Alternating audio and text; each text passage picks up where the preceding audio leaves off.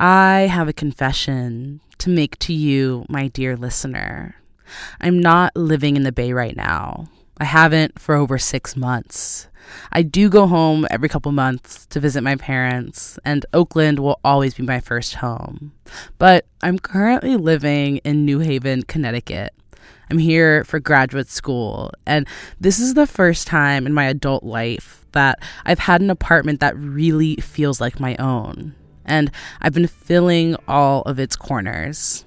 My roommate says that I have an addiction to Facebook Marketplace, but I just consider decorating to be one of my hobbies. Buying furniture from people online has been my favorite way to get to know the state. Going on hour-long drives through the woods of Connecticut to get a chair or something else precious. And when I say precious, I don't mean in the sense of money, because most of this stuff is pretty cheap. But what I more so mean is that each of these objects has their own special energy and aura. I love the interaction that comes with buying something off of Facebook Marketplace. Sometimes it's as much as the owner just leaving the object outside, but other times people invite me into their homes. They tell me about a family member who just passed away, who this object used to belong to. A brown recliner from Callie, a teak table from Mario, a cream couch from Bob, a vintage bar with glasses from Nicole, and an orange step stool from Kathy.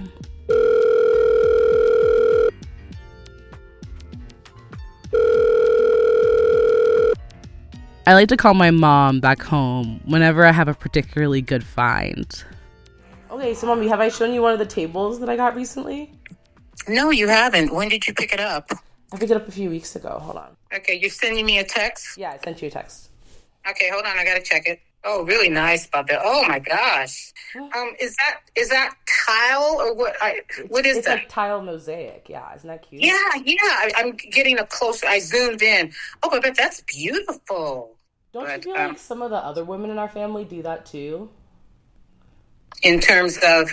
Just like kind of thrifting, finding pieces, putting them together. Do you know what I mean? Yeah, well, it came from my mother's side of the family. My mother, Aunt Isla, Aunt Rosina, they called it junking. And what they would do on the weekends, they would hit the yard sales in either Los Angeles or Tulsa. And they would go into the predominantly wealthy areas and pick up beautiful pieces of furniture, art, and other miscellaneous items and bring them to their homes and decorated their homes with these items. And their homes ended up just being just extravagant, just really very, very smartly decorated with all these different items that they picked up while junking. So that's where you get it from. Yeah. I think, in all honesty, it's my family's way of having lovely homes without breaking the bank. I honestly think that's what it is. Yeah. Admiring the homes they see in magazines and trying to replicate it, basically.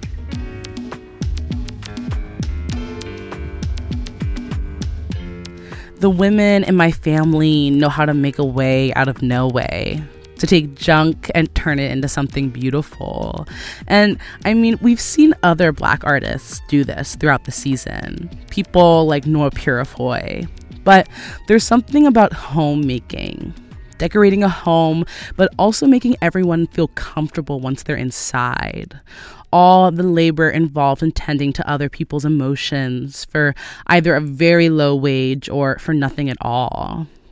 This, to me, particularly feels like an art and a skill in and of itself. One that Black women have perfected for centuries, even when they had no other choice.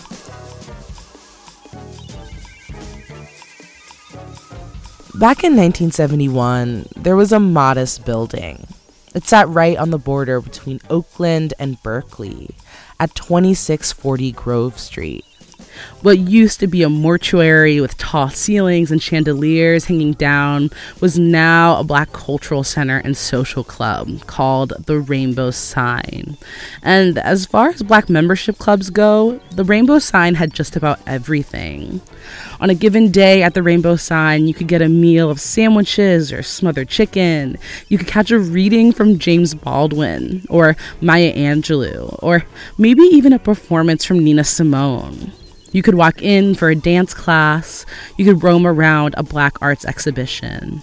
The Rainbow Sign was something of a Black cultural mecca. It was a real reflection of the political Black consciousness that we've been seeing during this era in the Bay. It was a place to gather. For middle-class Black folks in the Bay, the Rainbow Sign was a home. The club was founded by a woman named Mary Ann Poehler. With a background in concert organizing, she had this kind of knack for bringing people together. And the people that she invited to perform often came through for little to no money at all because they knew and cared for Mary personally. There are these really sweet photos online of Mary standing and laughing with James Baldwin. After all, the Rainbow Sign's name comes from a Black spiritual called Mary Don't You Weep, specifically from the verse, quote, "God gave Noah the rainbow sign, no more water, the fire next time."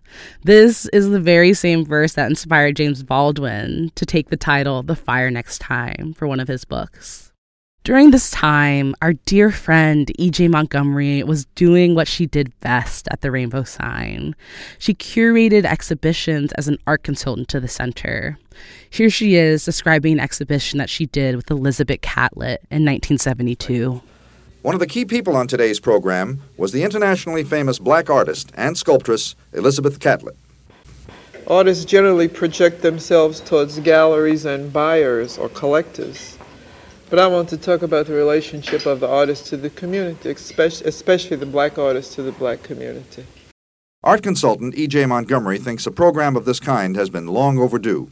We are hoping to involve the total community in the Black visual arts and the Black media. What's going on, informing them of past history of the Black artists in the United States and the world, also giving them some direction in which to take, what direction the artists are working in. Are they working social themes, abstract art? What is the meaning of all of this to a Black artist in the world today? Is Black art really any different than any other kind of art? Yes, because it relates directly to the Black experience, whatever it is here in America or anywhere else in the world. The themes vary according to the parts of the world in which they live and the things which they as an individual are involved in. But as a Black person in the world today, they have their own unique experiences, and that we feel they are trying to relate in their art in some way. In that same year of 1972, E.J. also organized a national exhibition at the Rainbow Sign. It was called the Black Contributions Invitational. It was a show inviting Black artists from around the country to make work around the theme of Black heroes. E.J. invited one artist in particular, living in LA at the time, to create a piece for the exhibition. This artist's name is Betty Saar. Betty Saar is a Black artist from Los Angeles who's known for her signature style of assemblage art. She takes small objects from various eras in Black history, including derogatory images of Black people. She remixes them, puts them in a new context, perhaps in a window or in a small box. The results are these works composed of many pieces, these objects that feel mystical and spiritual, as if they are part of both the past and the present. For this exhibition on Black heroes, Betty Saar decided to create a new, now seminal work. It was called The Liberation of Aunt Jemima. She took a figurine of Aunt Jemima, a mammy. In one hand of this figurine is a broom, but on the other hand, Betty places a rifle. Behind this mammy are images of other smiling Aunt Jemimas, and at the center of her body is a Black domestic worker holding a white crying baby. And at her feet, is a floor made of cotton. In Betty Saar's own words, "My work started to become politicized after the death of Martin Luther King Jr. in 1968. But The Liberation of Aunt Jemima, which I made in 1972, was the first piece that was politically explicit." In this work, Saar takes this image of the mammy, of an Aunt Jemima, a woman whose image has been used in just about every grocery store, on syrup and pancake boxes, a trope and figure meant to represent Black women's subordination. Betty Saar takes it and flips it on its head into something liberatory. Aunt Jemima is powerful. She has agency. The mammy is Betty Saar's hero. In 2007, Angela Davis gave a talk at the Museum of Contemporary Art in Los Angeles, saying that the Black women's movement started with the liberation of Aunt Jemima, right here on the edge of Oakland and Berkeley in 1972 at the Rainbow Sign. I see Betty Saar and E.J. digging into a deep tradition of Black women, taking materials and old infrastructures and creating something new, making home, invoking feeling. And as we imagine the home that we'll create in our future art spaces, we can't ignore the history of Black women who have usually done the brunt of this work and have looked incredibly fly while doing it, making it seem effortless. That is the focus of our episode today. I know both of those women. I've known Betty Saar since the late 70s. That's Mildred Howard. She's a Bay Area arts legend. She's lived in the Bay Area for her entire life, and she was generous enough to have me in her home for this interview about E.J., Betty Saar, and her own work. I walked in through the back of her garage, up some stairs, and perhaps into one of the most beautiful living rooms I've ever seen in my entire life. There are these giant gold mirrors that reflect the gorgeous afternoon light, beautiful paintings that go all the way up to the ceiling, patterned carpets. The best word I could think to describe it is maybe ornate or regal, as if it was made for someone royal. Mildred is wearing a purple velour tracksuit. We walk through a hallway and sit down in the back of her house, the part of her apartment where she houses her studio. I asked Mildred how she came to meet Betty and EJ. How did you guys meet? We met at a conference in Atlanta, a Black Arts conference in Atlanta. And she liked the outfit that I made and said, I want to get to know her. She's now, I think, 95, and we speak every week. Wow. E.J. Montgomery, I also met in the late 70s, and she was a real fighter to try and make the Oakland Museum more inclusive of the community. And when I mean community, I don't mean just the San Francisco Bay Area. I mean the community, the art community at large. And what she did was she introduced this area before it was even popular to the art of so many African Americans. She was a real trailblazer. Okay. And how would you describe EJ as an artist and as a person? I met E.J. Montgomery in the 1970s. She made these incredible little jewelry boxes, or these little metal boxes. And she's a printmaker. I was, at that time, working at a place called Fiberworks Center for the Textile Arts. Mm-hmm. And I was the only Black person there. There was no discussion, really, about other Black artists, and period. And I wondered why that was never a part of the discussion, so I decided to curate a show. And this was my first real job in the arts. Mm-hmm. And E.J. was a part of that exhibition, along with a number of other African. Raymond Saunders was in it, Raymond Holbert, David Bradford, Laverne Wells Bowie, Carolyn Pleasance. I can go, and many of these people are not familiar to the broader art art arena because of various reasons of being Black and in the United States of America. Right. What was the name of this exhibition? Local Color. EJ was, and still I guess, is a real advocate of showcasing artists by African Americans. Not only did she do that at the Oakland Museum, but also she worked with other organizations like the Rainbow Sign to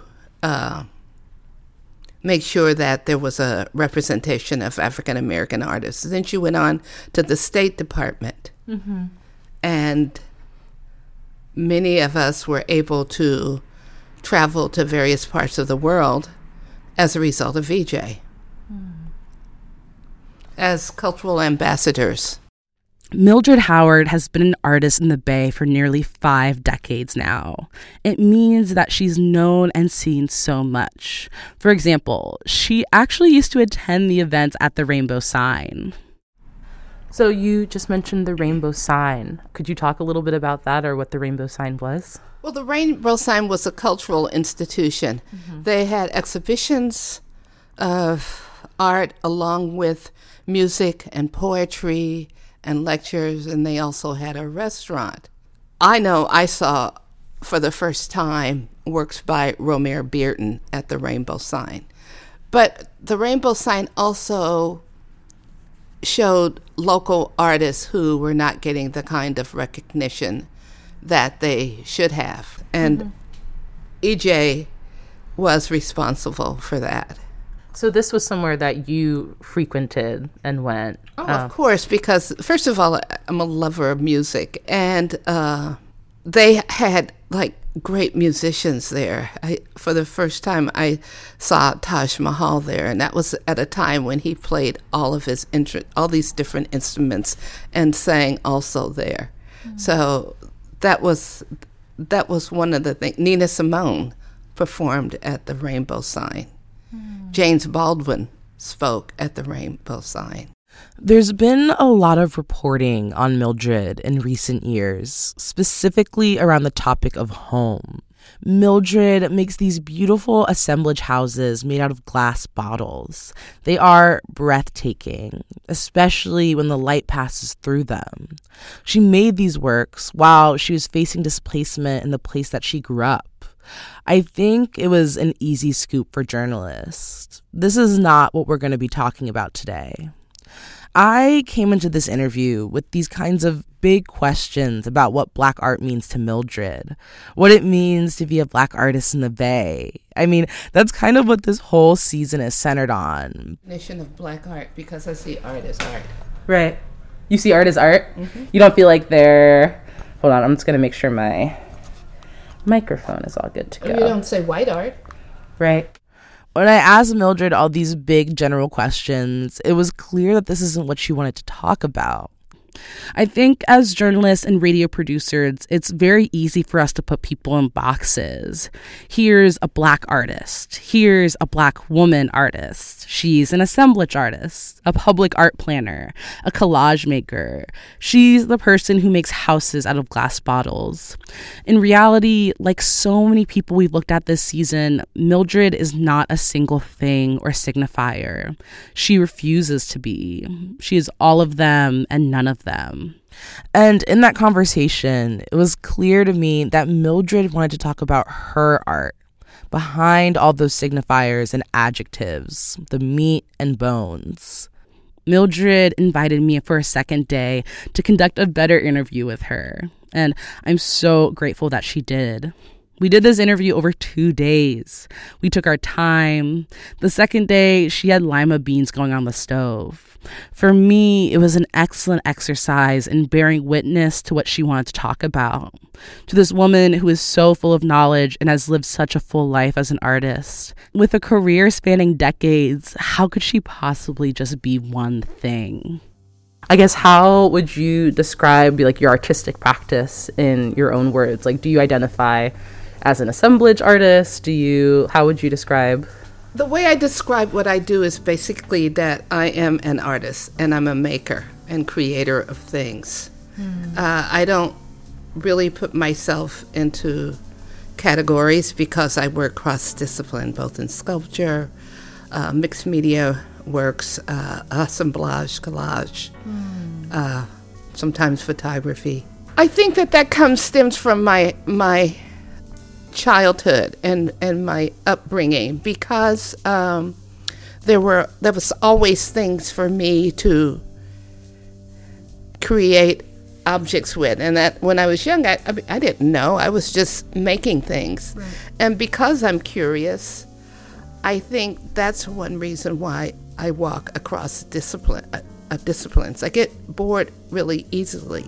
And so the challenge of learning a new media is like something that I cherish. When did you first start to identify as an artist? Like, how old were you? Where were you?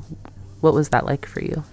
Well, next door to my house, the house where I grew up, there was a congregational church, a leftist congregational church. And they had arts and crafts classes. So I took arts and crafts classes there. I mean, I was before I started school, and dance classes. And then I studied ballet, modern, and Afro-Haitian. I studied with Ruth Beckford for years. Wow. Yeah. And then at 20, I think it was 20, I fell through a glass door and wrecked my leg. So that stopped my dance career, because I wanted to be really good. Yeah. And I was at the time. Wow. So I was already making art. I was designing clothes and doing those things. And I designed clothes more than I made art then. And then I just went into visual arts. And it wasn't until the late 60s that I realized that that was something that I could go into as a profession. But I was in I did a painting and exhibited in an art fair, and I saw that other people were interested. And I'm thinking, oh, okay, this is something I could do. And so that was when I realized that my work had the possibility of reaching a broader audience. Right. Do you remember what that painting was? Yes, it was a painting, a still life. It was a still life of bottles, and that's interesting because I also found some drawings from the late 60s of bottles. So it was something about how light hits glass objects. And later on, I mean, many years later, I started working at the Exploratorium. And I was working in the Institute for Inquiry. And in that, we talked about how light reflects and refracts and what happens when it transmits and goes through objects. So it was almost like I made a complete circle, but in making that circle, I was able to discover all these other things. Because the bottles show up in kind of like your sculptural practice as well, yes, with like the houses, and so it's like this light passing through the walls of these houses made out of bottles. And what happens when that light goes through? What happens? Can a clear bottle, does it have a clear shadow? Does a green, what color is the green shadow? What happens when you lay one on top of the other? So but at the same time, I was experimenting with the possibilities of using other kinds of materials to make art. When I'm in my studio, I'm thinking about a plethora of things while I'm working. And if you're working, ideas begin to build. And the harder you work and the longer you work, the more your work informs you. Your work informs you. Yes, it does. Yeah. Because everything you want to know is right there in front of you. You just have to know how to question and how to take the chance. Yeah. That's so interesting. I thought you were going to say, like, oh, you can inform your work, but you're saying that, like, you learn things about yourself from the work that's in front of you. I learn things about myself, but I also learn from the materials that I'm working with. Yeah. Do you think you could give me an example? If you look at a glass of water, it's, it's the whole thing. It's half glass of water. What is it in that, if you're looking at that glass of water, what do you think? I mean, the obvious is it half empty or half full, but there's so much more to that one glass. If you take this glass of water and you place it in a different light setting, what happens? Yeah.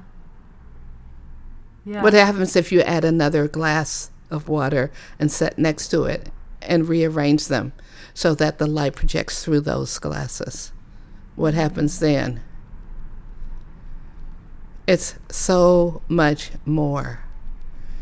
What happens when you look at a shadow? What do you see? What's really happening? What's happening when you take this layer of paint and lay it on top of the other? I'm much more interested in those kind of when I'm making art. And that's not to say that I'm oblivious to everything that's happening in the world. No, I'm very aware of that. But it's the engagement with, like, the materials. The materials, the ideas, the curiosity about the world in which we live in. So when I'm working primarily for me. When I'm done, I just become a viewer or a spectator, just like everyone else. But when I'm caught up in the moment of working, it's a different thing. What is this piece telling me? How do these materials work for me? Because if I don't understand it, why should I expect someone else to? Mildred's work is deeply rooted in her upbringing in the Bay Area. She's always thinking about the experiences of Black people across the country and the globe, the interconnectedness of our experiences. She takes these ideas and turns them into community-specific public art projects. Do you have any works that you're working on now that you feel excited about, that you'd like to talk about? Or right now, I'm doing some repairs on some older pieces. I'm working on another large piece for the Southeast Community Center in Hunters Point, where I'm scaled up these African bracelets that are 18, 16, and I think 18, 16, and 14 feet. Wow. Yeah, they are. It's African currency that was also used to adorn one's body. Wow. And what I like about that is that for me, those bracelets are a metaphor for the hidden jewels that are in this community. Because the Hunters Point Bayview area is one of the last communities, and it's slipping away, of predominantly African Americans. Mm-hmm. But it's not just about African Americans. Of course, yes, these are African elements, but various cultures adorn themselves with the jewelry. And now, if you look at the whole rap, the whole hip-hop movement, all the jewelry, the chains, the gold teeth, I mean, that's all a part of it. And so much has come out of these communities that have helped inform not just San Francisco, but the world. Mm. And you could look across all, whether it's the Bayview, Hunters Point, the Western Addition, South Berkeley, East Oakland, Watts, Lamert Park, Baltimore, Harlem, East Side of Chicago, East St. Louis. I can go on and on of all these communities that have contributed to the wealth of this country. So it's about that. It's about that. Those are the jewels, the workers, everyday people who you may pass on the street. When I looked at it, I'm thinking how perfect this is for this community. Because so many black people lived in the Bayview Hunters Point. They worked in the shipyards, as did my parents and some of my siblings when they first moved here. That this is a real tribute to them. And now they're in the last, I would say, probably 15 years, they're discovering that it's a high rate of various forms of cancer due to the toxic waste that's in that area. That's another thing. We live in communities that are environmentally hazardous to our health. When you're going about starting a public art project like this, how do you think about making work that kind of embodies that community? Like, what is that process like for you? Well, I'm a part of that community. Right. And I reflect who I am also as a person. I mean, I'm no different from any of those people out in Hunters Point, East Oakland, West Oakland, Watts, Harlem, East St. Louis. I'm a part of that community. And people from those communities are being displaced. I mean, if you think about as late as the 60s when James Baldwin said, it's not urban renewal, it's, quote, Negro removal. What are the things that you wish were different in kind of like your engagements with the art world? The art world is no different than anything else in this country or in the world, in fact. The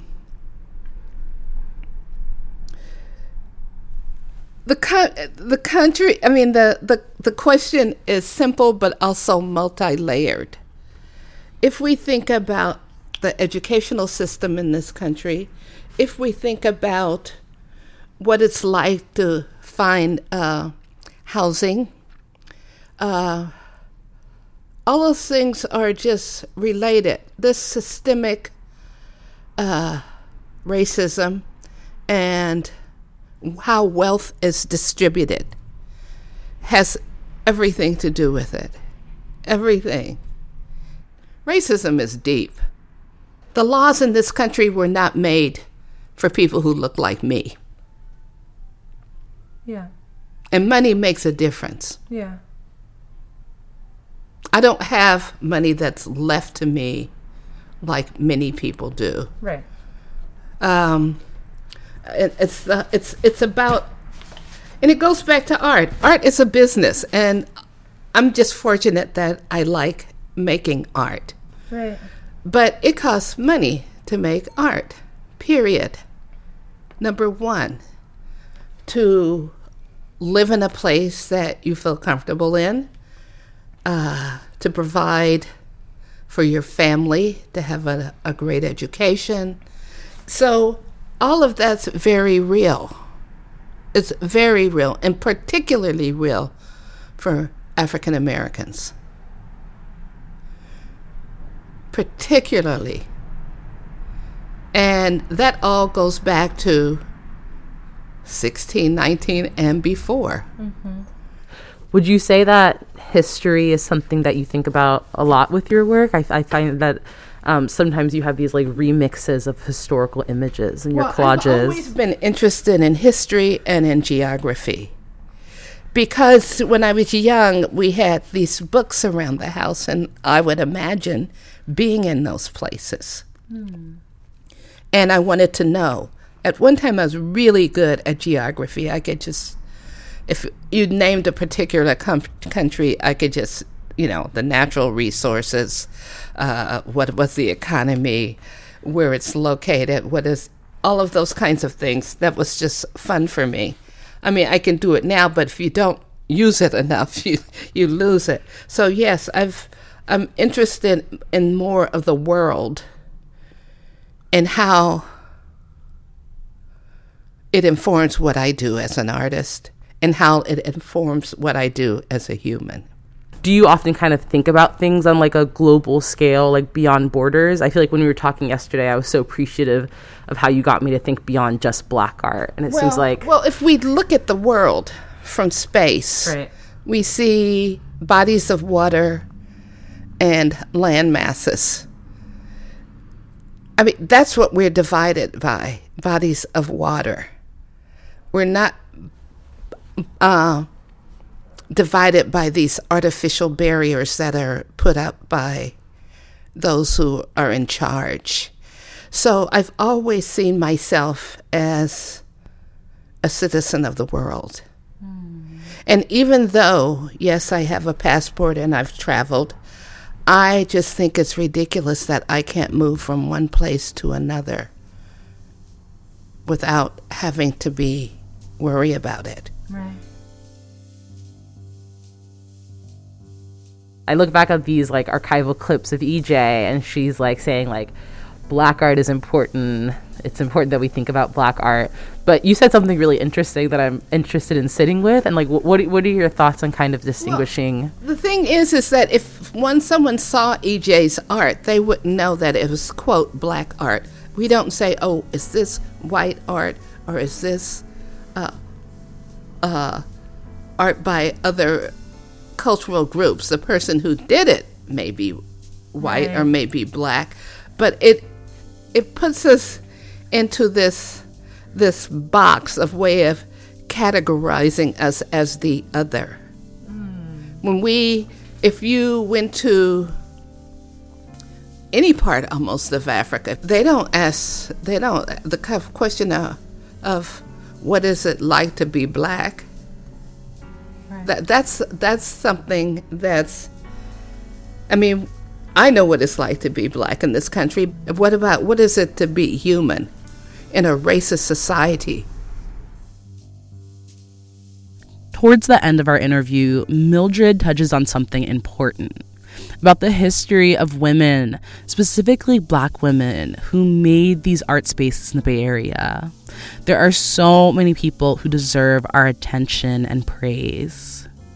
I want to just say this about EJ. Okay.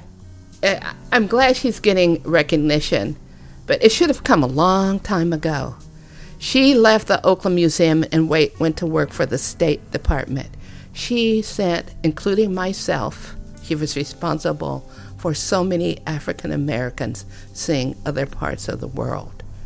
And then, of course, when you're out there, then other people recognize that, and then it's another domino effect.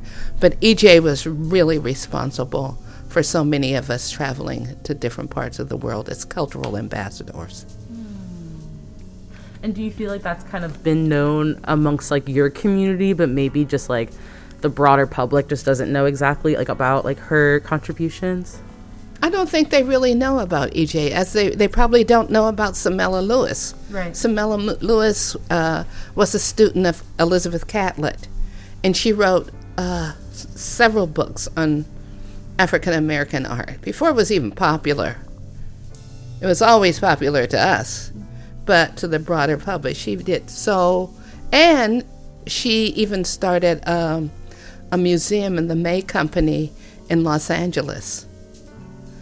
Alonzo Davis had a gallery in the Crenshaw that showed Betty Saar and people in Southern, probably David Hammonds and a number of artists in the Los Angeles area. Yeah, I feel like doing this podcast is kind of just what you said. Like, none of this is new, or the stuff that people are doing now. I mean, it's different, but people have been doing this, right? Especially Black women whose work hasn't been appreciated. Oh no, it hasn't been. And their work and the information that they hold inside of them, that they know, that needs to be told to so many, none of that has been really given the right kind of recognition that it should. Thank you so much. Is there anything that I didn't ask you that you want to talk about? Well, we can do that over Zoom if there's something else. Something else, okay. Yeah. Do you feel good about the... Yeah. Okay. Yeah. I think it's going to be great. It's, I always think I could do better. I should have ended by reading a poem. You want to read a poem? You can still read it. I want to read Okay. a poem. Let me. Oh, here it is. Awesome. Perfect. Okay, so I think you printed out all of them, so maybe it's like the third page. The other piece is by Catherine Smith, who I met when I was at the Atlantic Center for the Arts, a master artist there. And I commissioned her to do this piece for Stevenson Street in San Francisco, which will be incorporated into a public arts piece that I'm doing. It's called Rainy Night on Stevenson Street. On Stevenson Street, on a January night where the docks once reached, hollow the small of my arched back, I am San Francisco, on a rainy corner of the financial district. Beneath dark sky, bright footsteps, I drip light. From cornices of olive branches, I ran falling from cast iron pilasters. I am mother of pearl. Short street, rippling like shot silk. I am memory of shipbuilders and saloon keepers. I am blue. Indigo dyed, filling the valley, the stitching of seamstresses. I am needlework of migration, street-lit relic of prayer, a rumor of gold, spilled on the sidewalk. I am the ghost waving goodbye. Children holding hands, walking out of the museum, shouting above the rain. I am lovers, soaked by downpour. I am the workers heading home, each one a bronze core, a penny, the copper face of the shore across the water. That's gorgeous. And that's gorgeous. That one gave me chills. That one's beautiful too, but that one really gives me chills. Yeah. It gives me chills. Because it's so San Francisco. Exactly. It's so San Francisco. It's so the Bay Area. Absolutely. This one, I know, this one brings incredible. chills to my eyes. Yeah. So those are the poems. That was beautiful. There. Thank you. You're welcome. I think that was a perfect ending. That was so good.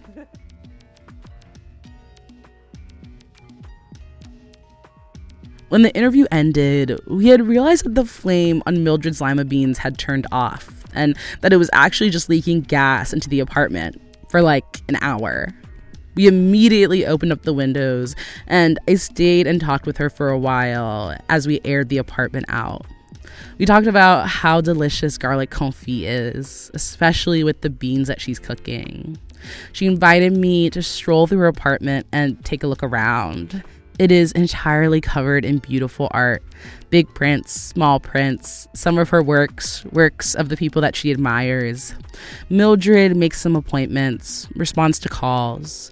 We gush about Saidiya Hartman's recent works. We talk about our families, being from here, and the types of artists that we enjoy. She had these beautiful dark black grapes sitting on her counter next to some avocados. We spend a while meditating and sitting with them. We try to put them in different colored bowls until it feels just right. We land on a black bowl for the avocados and a watermelon colored bowl for the grapes. She says, "There we go. That's right." I'm not sure if there's a snappy takeaway from this episode for our Black Art Futures. I think that would defeat the purpose of this whole conversation we just had. I feel so lucky to have been able to conduct this interview for this episode. It is a real gift and treasure to be able to commune with these folks to whom we owe so much. I guess I'm thankful that the storytelling for this season has afforded me the opportunity to appreciate women who have shaped our communities while they're still here. These webs of galleries, scenes, and centers of the Bay Area Black art scene are largely created by Black women. They run this shit. Women like Joyce Gordon, Ashara Ekundayo, Thelma Harris, Anika Barber, Melora and Melanie Green, and so many more. It is the labor of these women, the relationships, collaboration, and spaces that they craft that make our art cultures possible, that make whole movements possible. Take a moment and think of the people, the people of marginalized genders who make you feel seen, make you feel at home, make you beans. Don't ever take that for granted. I know that in our Black art futures, we absolutely can't afford to lose another generation of Black women's history. This time, I know we won't.